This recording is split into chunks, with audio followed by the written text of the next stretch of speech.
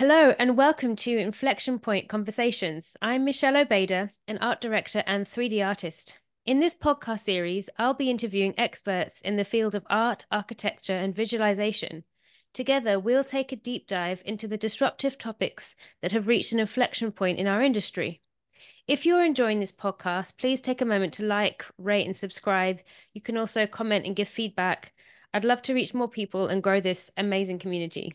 Okay, today I'm talking with Alwyn Hunt. Alwyn works as the head of education partnerships within the 3D and immersive division at Adobe.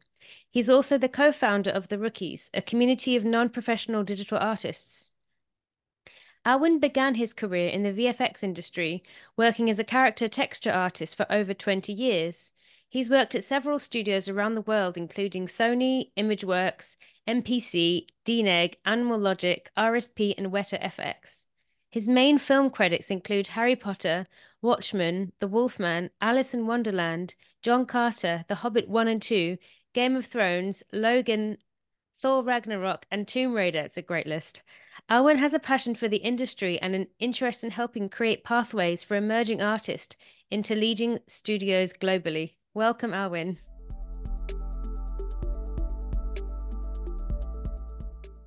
Hi, Michelle. Great to finally meet you.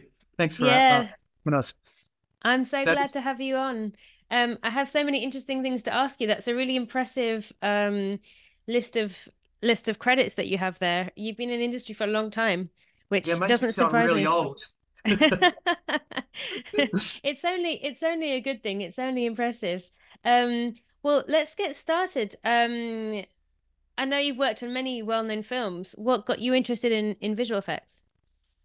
Yeah, I mean, actually, that list that you sort of rifled off then, that actually, but even before the VFX career, I actually had a previous career where I was actually a chef. When I left school, I was telling you just Wow. before we jumped online that, I grew up in sort of rural New Zealand where there wasn't a lot of opportunities. And actually, when I left home, I sort of got into hospitality and trained as a chef. And I actually had a whole nother career that was based in chefing, which took me to London, working in Michelin star restaurants and all that sort of Oh, stuff. So wow.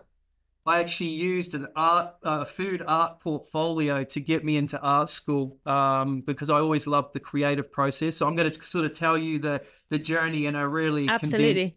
condensed format. But yeah, getting into art school, loved the sort of traditional art.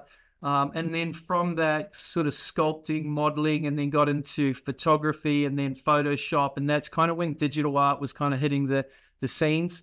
And then I remember seeing something on TV, and it was early days at ILM talking about visual effects and things like that. And I was like, what? It just blew my mind. And actually, so then there were some early courses that were coming out in Sydney that were focusing on 3D animation and visual effects. So yeah, I begged, borrowed, and stole money to be able to get on those courses, and essentially just changed my whole career. I used the cooking to sort of support myself on the weekends while I was, studying. But it really just came from seeing something on TV and having that creative passion, which was kind of, at that point was, sort of cutting edge technology, which has always fascinated me. And but to be honest, I didn't know the sort of the front to the back end of a computer when I first got into it. So that's kind of how I started. It was just seeing that and really just jumping on some of those early courses where I was learning 3D Studio Max and Dreamweaver and all sorts of programs where I was just way in over my head. And to be honest, I came out of that and I didn't even have a portfolio of work. I was just, the courses back then were being taught out of manuals that were about that thick. And, the instructors or lecturers were really just regurgitating information out of those manuals. And it wasn't really, a rich course, to be honest. Yeah, so when you had your first job in the CGI industry, were you experienced only from those courses? Did you pretty much learn most of it on the job? Yeah, so pretty much learned most of it on the job.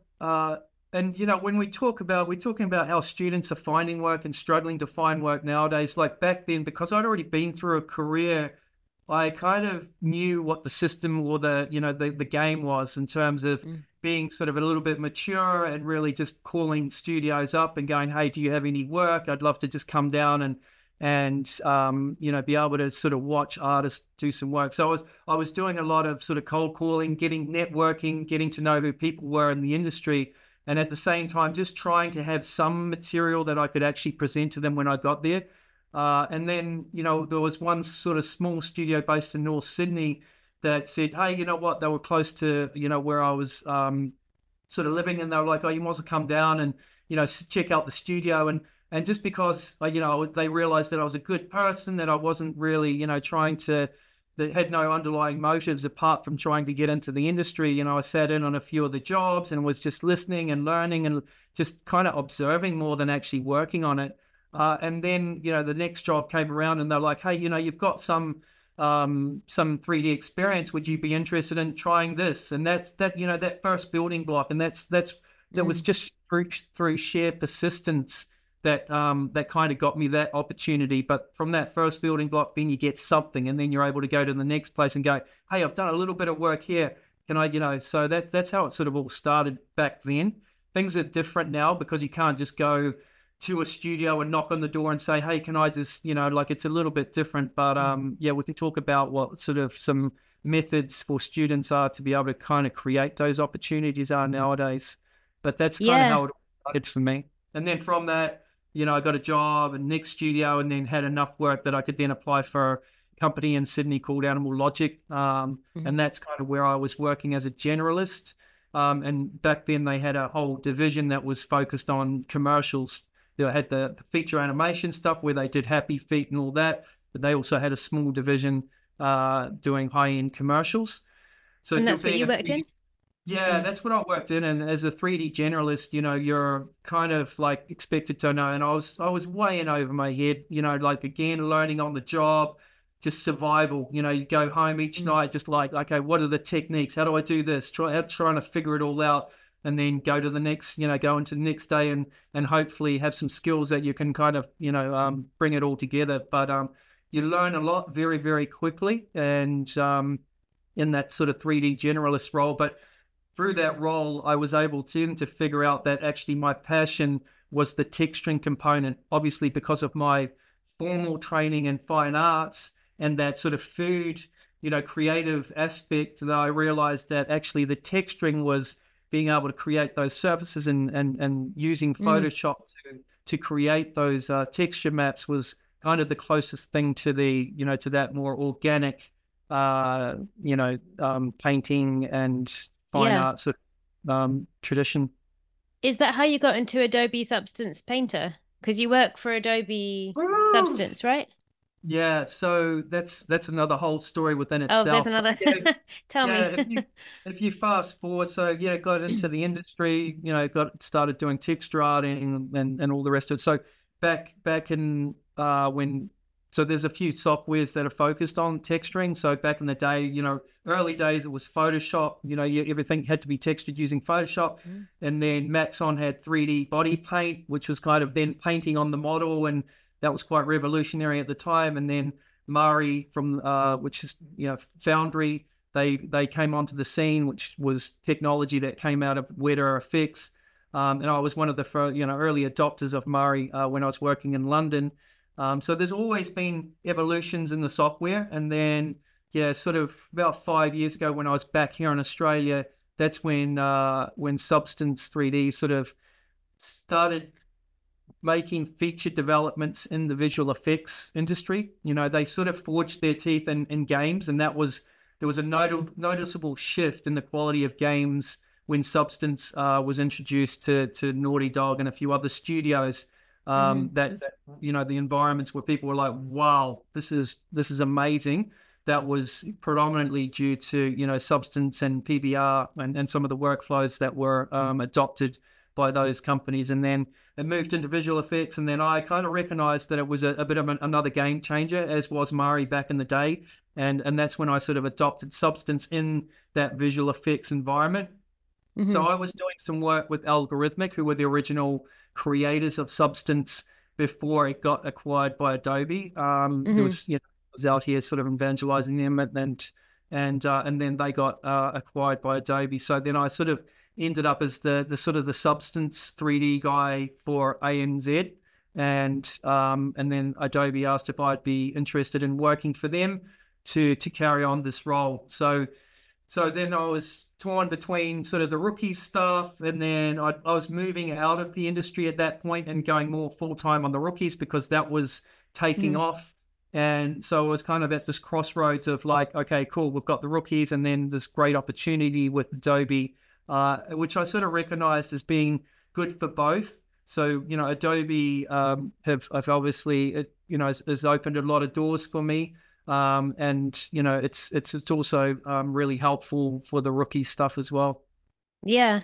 Substance was fantastic I remember when it first came out, when it was algorithmic. I was working in an ArcViz studio. We were doing a VR experience, and so we were going into real time, and I, have a background in video games, and so got very excited. And we had a department who was also VFX who got really into the Substance Painter, which felt like a bit of a luxury to sit and kind of polish the ends of the woods of the furniture and stuff like that. It was so nice. It was really like, it felt like you're really indulging to be able to put camera close. And I mean, the detail that you can get from that, especially with all the PBR material, it was pretty revolutionary. I mean, I'm sure it's come quite a long way since that. I haven't really used it for a while. Yeah, I think, when I talk about Substance 3D Painter or any of the, it's the use of ease. When you look at some of the other programs, there's a huge learning curve with a lot of them, and there's not a lot of great material to be able to take you on that sort of learning journey. The great thing with Substance Painter, and I'm probably going to sound like I'm doing a sales pitch now, but Substance Painter is, if you've used Photoshop, it's what I, call Photoshop for 3D. It's a very Hmm. similar interface, the layer stack. You're doing very similar workflow when you're using Substance Painter. And I think what that's done, or what that's allowed, is it's put the creativity back into the artist's hands where they're not worrying about the technical so much. They bring, that passion, like you just mentioned there, was a luxury to be able to actually add those beautiful details and not get caught up in the technical aspects. And that's been a revelation for a lot of artists, that they're actually back doing what they love. And, Mm. we're seeing that also in new industries now. So, not only in games and visual effects, substance is being used in a lot of different industries now. Yeah. So tell me, you co-founded the Rookies. We just touched on that briefly, a platform for non-professional digital artists, and you host a competition every year that helps to highlight work of artists starting out in the industry. What made you want to start that? Yeah, so myself and Andrew McDonald, who's the other co-founder, who's actually also based here in South Australia, when we were working in London, we were working at a company there called MPC. We were, reviewing a lot of students' demo reels and seeing talent coming out of, the sort of the local universities. And there was a lot of schools that were sort of touting themselves as being, number one in teaching visual effects and number one in teaching games and all the rest of it. But the reality was, they had quite a large marketing budget, and, the quality of the students that were coming out of some of these training facilities weren't meeting, the sort of the expectations of what industry were requiring. So we were approached by a university back then to kind of help bridge that gap. We also worked with an organization called Skill Set back in the day.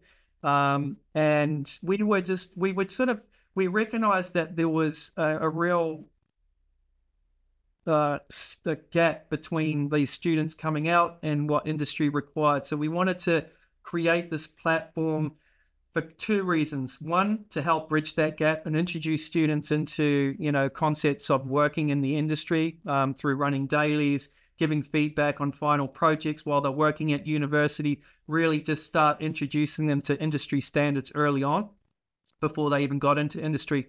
And the second part was to actually celebrate students that were doing really good work from from training organizations through an awards, right? So Mhm.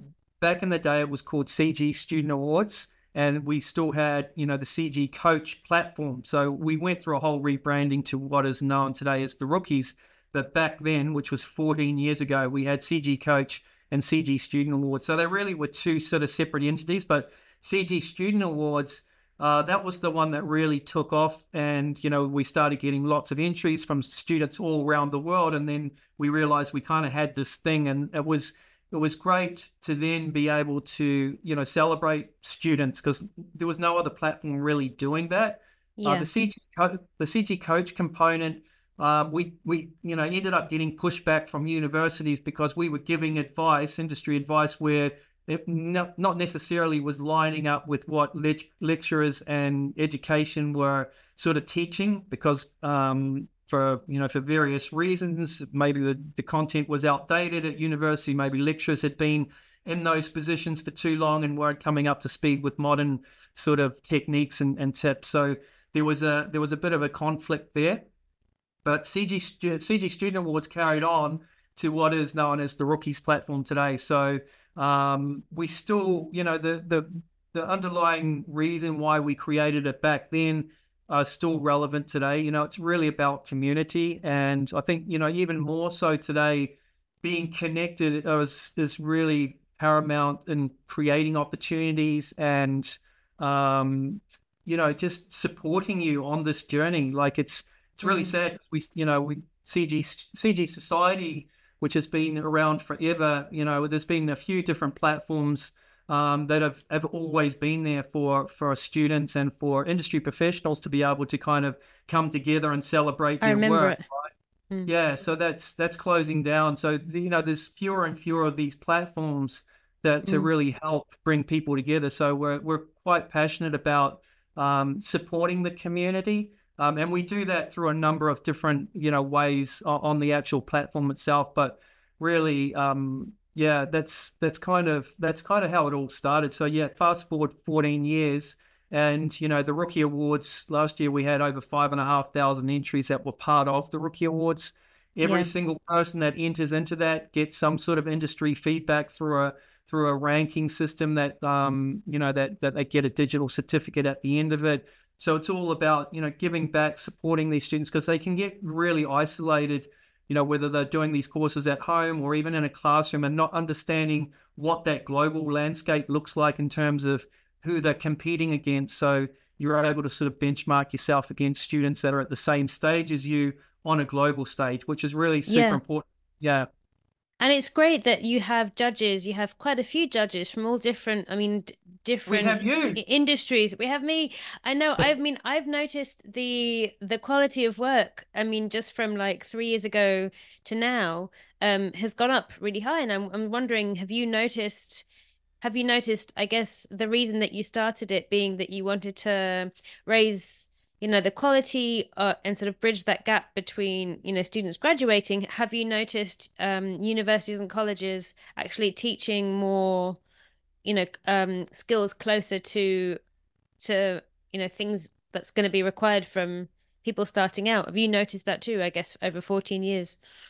Yeah, I think when we look at the Rookie Awards every year, and Michelle, honestly, you've been a judge, and like you said, the quality is just mind blowing with some of these Mm. students that are coming out. I think there are schools and institutes doing amazing jobs, and I think when you look at what that dynamics is, there is always close industry contacts or connections within that school and industry that are there's an open communication about what needs to be taught.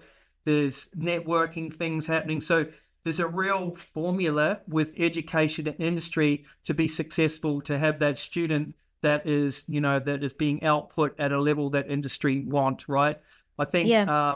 and then at the other end of the spectrum, there are still a lot of universities out there that are struggling to keep up, and that's always been the case. There's always new features, software being Yeah. launched and releases, and even more so now with AI and how that's going to be taught. And it's traditionally they've been slow because it is such a large ship to kind of pivot and change curriculum. You're always bound to the year that you've already planned to hit. So to try and pivot or change quickly, they're not agile in that sort of sense. Yeah. So when you look at schools that are able to adapt very quickly and introduce curriculum that is relevant, they're the ones that are outputting amazing students. So yeah, I think it depends on the institute, depends on how large they are, the bureaucracy that they've got to go through to make change. Some of them are still very, still lagging behind, which Yeah. is a concern. And I think that's again, when you look at the rookies platform, we have our global school rankings, we have our school directory, we have a lot of resources on there where new people that are trying to find or discover where these great schools are. That's a really great resource because obviously we're unbiased. Schools cannot pay to be on our global school rankings. It all comes from the quality of the students' work and that data that we collect on the actual rookie awards, Yeah. And which how is many being judged schools and by. universities? Sorry, how many schools and universities do you have that are sort of attached to you? So we had over 500 schools and training Great. facilities that Mm. that were participated in the Rookie Awards last year. So it's globally recognized. It's I think I don't think I'm wrong in saying that it is the biggest awards out there for creative industries involved in 3D. Yeah. We don't know the other one bigger than that. But yeah, it's very competitive now with schools encouraging their students, not only because they want to feature on the rankings, but because it gives their students a lot of exposure, and with exposure comes opportunity. Mm. And we talk to students. You can be the best artist sitting in that classroom, possibly competing against your classmates, but if no one else knows about your work, you're not going to get those opportunities, right? So you need to understand about networking, your own personal brand, how to build that, what are the channels and avenues where you can present your work to make sure that you're being seen by the right people, which is Yeah. where those opportunities come. And you have quite a few different categories, don't you? There's architecture, architectural visualization, you have fashion, you have video games, animation. What else is there? Yeah, so there's 10 Yeah, 10. categories. So yeah, I was hoping you were going to reel them all off for me then. So we have visual effects, 3D animation, we have 2D animation, we have immersive, we have 3D product design, we have architectural visualization, we have motion graphics, we have digital fashion, and what else am I forgetting in there? Think and concept art and illustration and game Mm, design and development. That's the 10. that's So that's pretty broad. That's great. yeah, well, we're going to actually introduce a few more categories for this year Mhm. as well. Again, looking through the Adobe lens, we see all these new industries that are embracing 3D that obviously companies are going to need talent for. So, being able to be early and introducing these categories, we're hopefully, joining the dots with industry that are looking for, new recruits and being able to come through the rookie awards and have the skills that they're looking for. So Mm, yeah, digital fashion was one that we introduced a couple of years ago because there's a whole movement and shift going on within the fashion and retail space where they're adopting 3D pipelines and the sustainability issues and all these other great benefits of adopting 3D. That we're seeing a massive shift in that sort of industry. And there's other industries that are going through that digital transformation at the moment as well. yeah, and since you have this sort of connection with the schools and universities, do you also have a connection with different industries? Or I guess is that where the platform comes in, where people can find the rookies? Do you reach out to industries at all? Yeah, absolutely. So, I mean, it's all about joining the dots. Obviously, from your experience as being a judge, there is amazing talent that comes through the actual platform itself. Mhm. For a lot of companies, recruitment is super hard. It's a super hard job to try and find that emerging talent. So it's a great portal for discovering the next generation of amazing talent. So we do, obviously coming from industry, we have a really great network of people that are supporting. And I think, the key message is with the Rookies platform, it is so well supported by industry that, we have this beautiful ecosystem where people come through the Rookies. We've got 14 years of legacy. They've come through with given them their break. They've gone on to do, an internship or whatever. And now, these people are running studios or heads of departments and they want to give back. So it kind of goes in this full cycle of people wanting to give back. So a lot of studios will come to us and go, hey, like we'd love to be able to offer a career opportunity because we know that you have a great platform for being able to find talent. So, and with the new industries, well, like I said, we know that there's companies that are adopting these 3D pipelines that are looking for talent. So if you're able to, join those dots with the company and also what we're offering, then it's a no-brainer for a lot of studios and companies. Yeah, yeah, it makes sense. I feel like now more and more as people are online more, there's the opportunities to share your work are there, but there's sometimes too many, and so it's great to have a platform where there's a lot of different industries in one place. And I guess there might be cross-pollination too, like someone might be interested in 3D animation, but also realize they want to do immersive design or something like that, and sort of see their peers and see the chats and the forums and get involved there. I feel like even just seeing people post, like you said, the dailies is a that's a discipline in itself as an artist, isn't it? Sort of, learning how to get the confidence to post your work, for example. Absolutely. I Um, mean, yeah. even your background, right? So you were in games before you got into architectural visualization, right? Yeah, yeah. I studied architecture, then I got into games. It was sort of by accident because I worked at Rockstar Games and I was living in Edinburgh. They were, the biggest company, and it was just a great place to work. And I learned pretty much everything there on the job. That was a very lucky foot in the door position of, like, being at the bottom and learning everything from my colleagues. But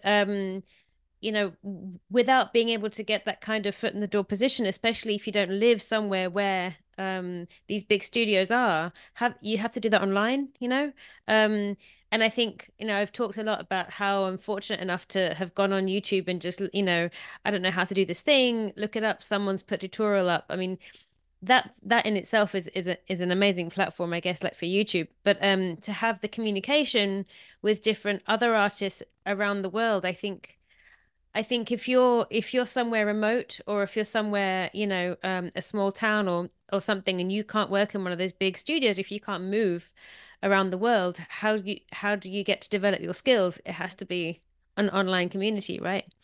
Yeah, absolutely. Yeah. And even from you moving from architectural into the game design development sort of space, what skills did you take across from there, or was it like a completely new beginning for you, or were there relatable skills even from that architectural visualization training into the games?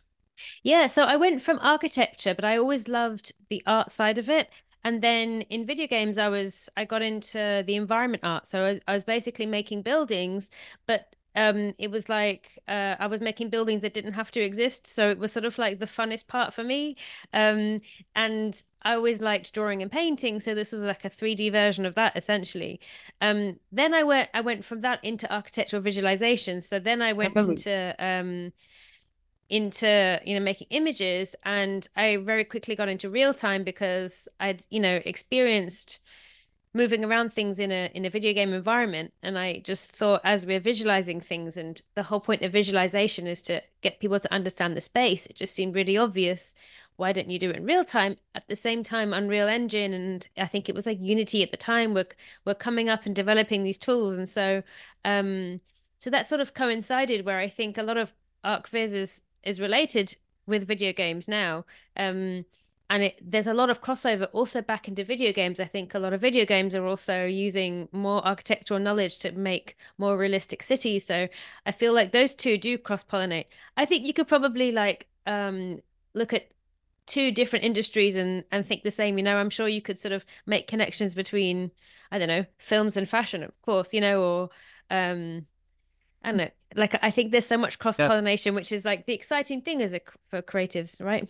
Yeah, no, absolutely. And that's what I talk to a lot of students about this very topic actually, because I mean, you're absolutely right. In games, they actually look for architectural people because those skills absolutely translate across and to your experience. That's what happens.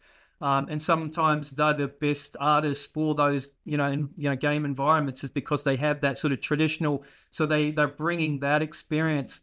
And even when you're looking at digital fashion, for example, now, people that have a traditional fashion background training that can understand a little bit of technology and then move into Marvelous Designer or Clo 3D or Browseware or Style 3D or any of these digital pattern fashion making software. These types of people are highly sought after because these are the ones that are driving digital transformation and big enterprise, and big fashion labels. Like, I'm talking the biggest in the world, right? They're looking for talent that understand this because they've got very established creative teams that are sometimes resistant to change. So that next generation, the one that could be a gaming student that has done Marvelous Designer, that just understands, how the tech works, they're a valuable commodity within some of these big organizations. And in fact, you can fly very, very quickly and sometimes be more lucrative careers than what games and visual effects offer. So if you're a student and you're struggling right now thinking, well, how do I get into games? And it's a really turbulent time in games and visual effects right now. And we were talking about this at the start, that I'm talking to a lot of studios, and even this year ahead there's a lot of uncertainty, and it's taking a while to really ramp up after all the strikes that have been going on. And even in your experience with architectural visualization in the commercial space, it's really flat, right? No one's going back into there's a real freeze on developments and Yep. there's a lot of uncertainties in a lot of different industries. But I think as a student, you need to take a step back and actually look at the skills that you're developing and be able to go, where else does this work? There are Yep. industries that are flourishing. And actually, if you take a moment, there's opportunities everywhere. And I see that, so Yeah. it's not all doom and gloom. Sometimes you just need to step out of your bubble, realize what you've got, and just be adaptive and be able to be nimble, and sometimes you Yeah. need to go over here to get back over here. And even to your squiggly career path, that it sounds like you've gone from architecture to games, back into architecture visualization, and who knows where next. But you need to be open to change to be able to kind of get where you want to go. Yeah, I think it's a great reminder. I think that's great advice for people starting out in the industry. It's also a great reminder for people with a lot of experience because, sometimes you can work in your own field and you don't see the other pathways and the other opportunities. And a platform like the Rookies is great because you can actually see um all the different things that people are doing, and I guess it's kind of great to open your eyes to the different ones. You always think that your skills are transferable, and then my experience has sometimes been that you find out that they're so specialized that it's hard to transfer, but actually finding a way to like change your skills so that you can prove, because like you said, sometimes you need just to be given the opportunity to do a thing to show them that you can do the thing, right? Exactly. Yeah, exactly. You just got to back yourself. I think that that's, first and foremost, we're probably our own worst enemies in that sort of Yeah. imposter syndrome, and we're like, oh, not good enough. But actually, you just got to step out of that comfort zone and challenge yourself, and everything always turns out, but you got to keep moving forward. Yeah. I want to ask you, before we finish, how do you think the AI tools are changing the digital art industries? Like, do you think there's going to be like an AI part of the competition? Would that be one of the categories, for example? I don't think we're looking at introducing AI as a category at the moment. We're sort of, I guess we're United Nations on that sort of front at the moment. We're just kind of staying anonymous. Sure. We have things in place on the platform to identify whether artwork is being generated by AI. I think there needs to be a real honest, truthful, and transparent, I guess, point from somebody that is producing work using those tools. I mean, Yeah. we're not, I mean, obviously I work with Adobe and we have Firefly, and I love how they've gone about their AI, I guess, structure and processes, and it's all ethically sourced images that have been paid by professional, Adobe have paid professional artists for that content. They're only sourcing that database of content that they've paid for, and so there's ways, but I think at the moment there's real copyright issues with Yeah. keeping up with what's going on. So whenever you see any of these sort of modern trends and new technology coming out, there's always copyright, and there's always processes that are always 10 years behind where the tech is, and that's Yeah. where companies can capitalize on that slow process and governance and stuff like that. So I think if companies are introducing it as Adobe have, then they're being ethically correct in the way that they're doing it. I think there's no problem with that. I think we need to embrace the technology. I use it all the time. I've found that it speeds up workflows and processes for me. If it can get me back on doing the creative and the beautiful stuff that I love doing faster without having to sit there and fudge Photoshop images and kit bash things and whatever it may be, and it helps me to get where I need to go faster to that, then I'm all for it.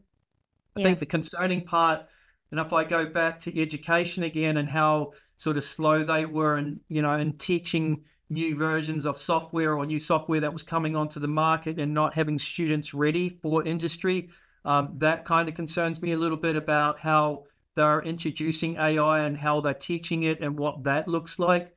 Because as we know, software companies will be developing AI within their tools. So I think through natural versions and updates to the software, people are going to become familiar with the AI within the software itself.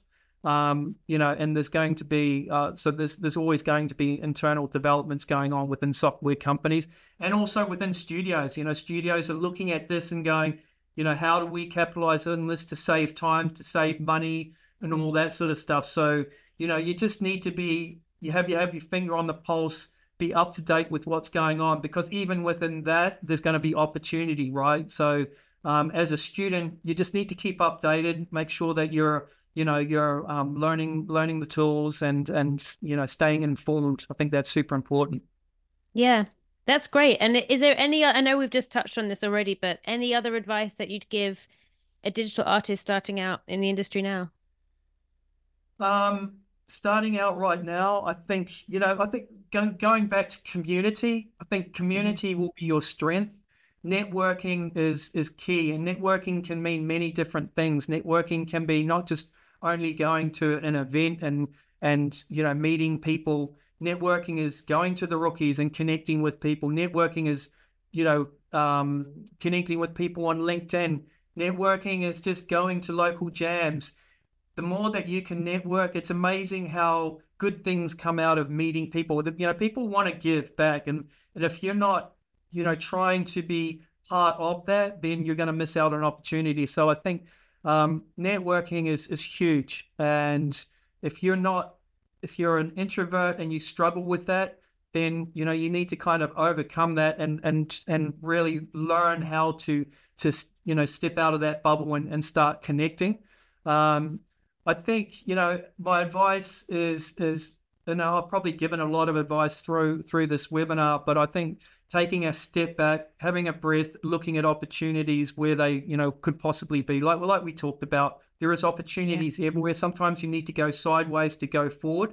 Don't be scared to go sideways. There will always be takeaways from even going sideways and opportunities that might present themselves even in that place. When I look at from my chefing career to where I am today, and if I look back and go, like, what was this journey all about? At each stage, there was a reason why I had to do that, whether it was being able to deal with pressure in a kitchen environment, or being able to multitask, or being able to organize team. There's skills that you take at every stage along the way that will then move you to that next point. So, I think get involved. Yeah. You got nothing to lose. So yeah. Thank you so much. Thank you so much for coming on. I think you've given some great advice and really good insight, and everyone listening should go and check out The Rookies. Check out the platform, check out the Rookie Awards that are every year, and I'll put in all of the links to the video here. So thank you so much for coming on and taking the time, Alwyn. Thank you so much, and it was an honor to be on the webinar. I've watched a few of them, and you're doing a really great job, and I love all the people that you've interviewed so far. So Great. yeah, I'm going to help promote it, and then hopefully we get some traction with it as well. Awesome. Great to hear that. Thank you so much. No problem. Thank you.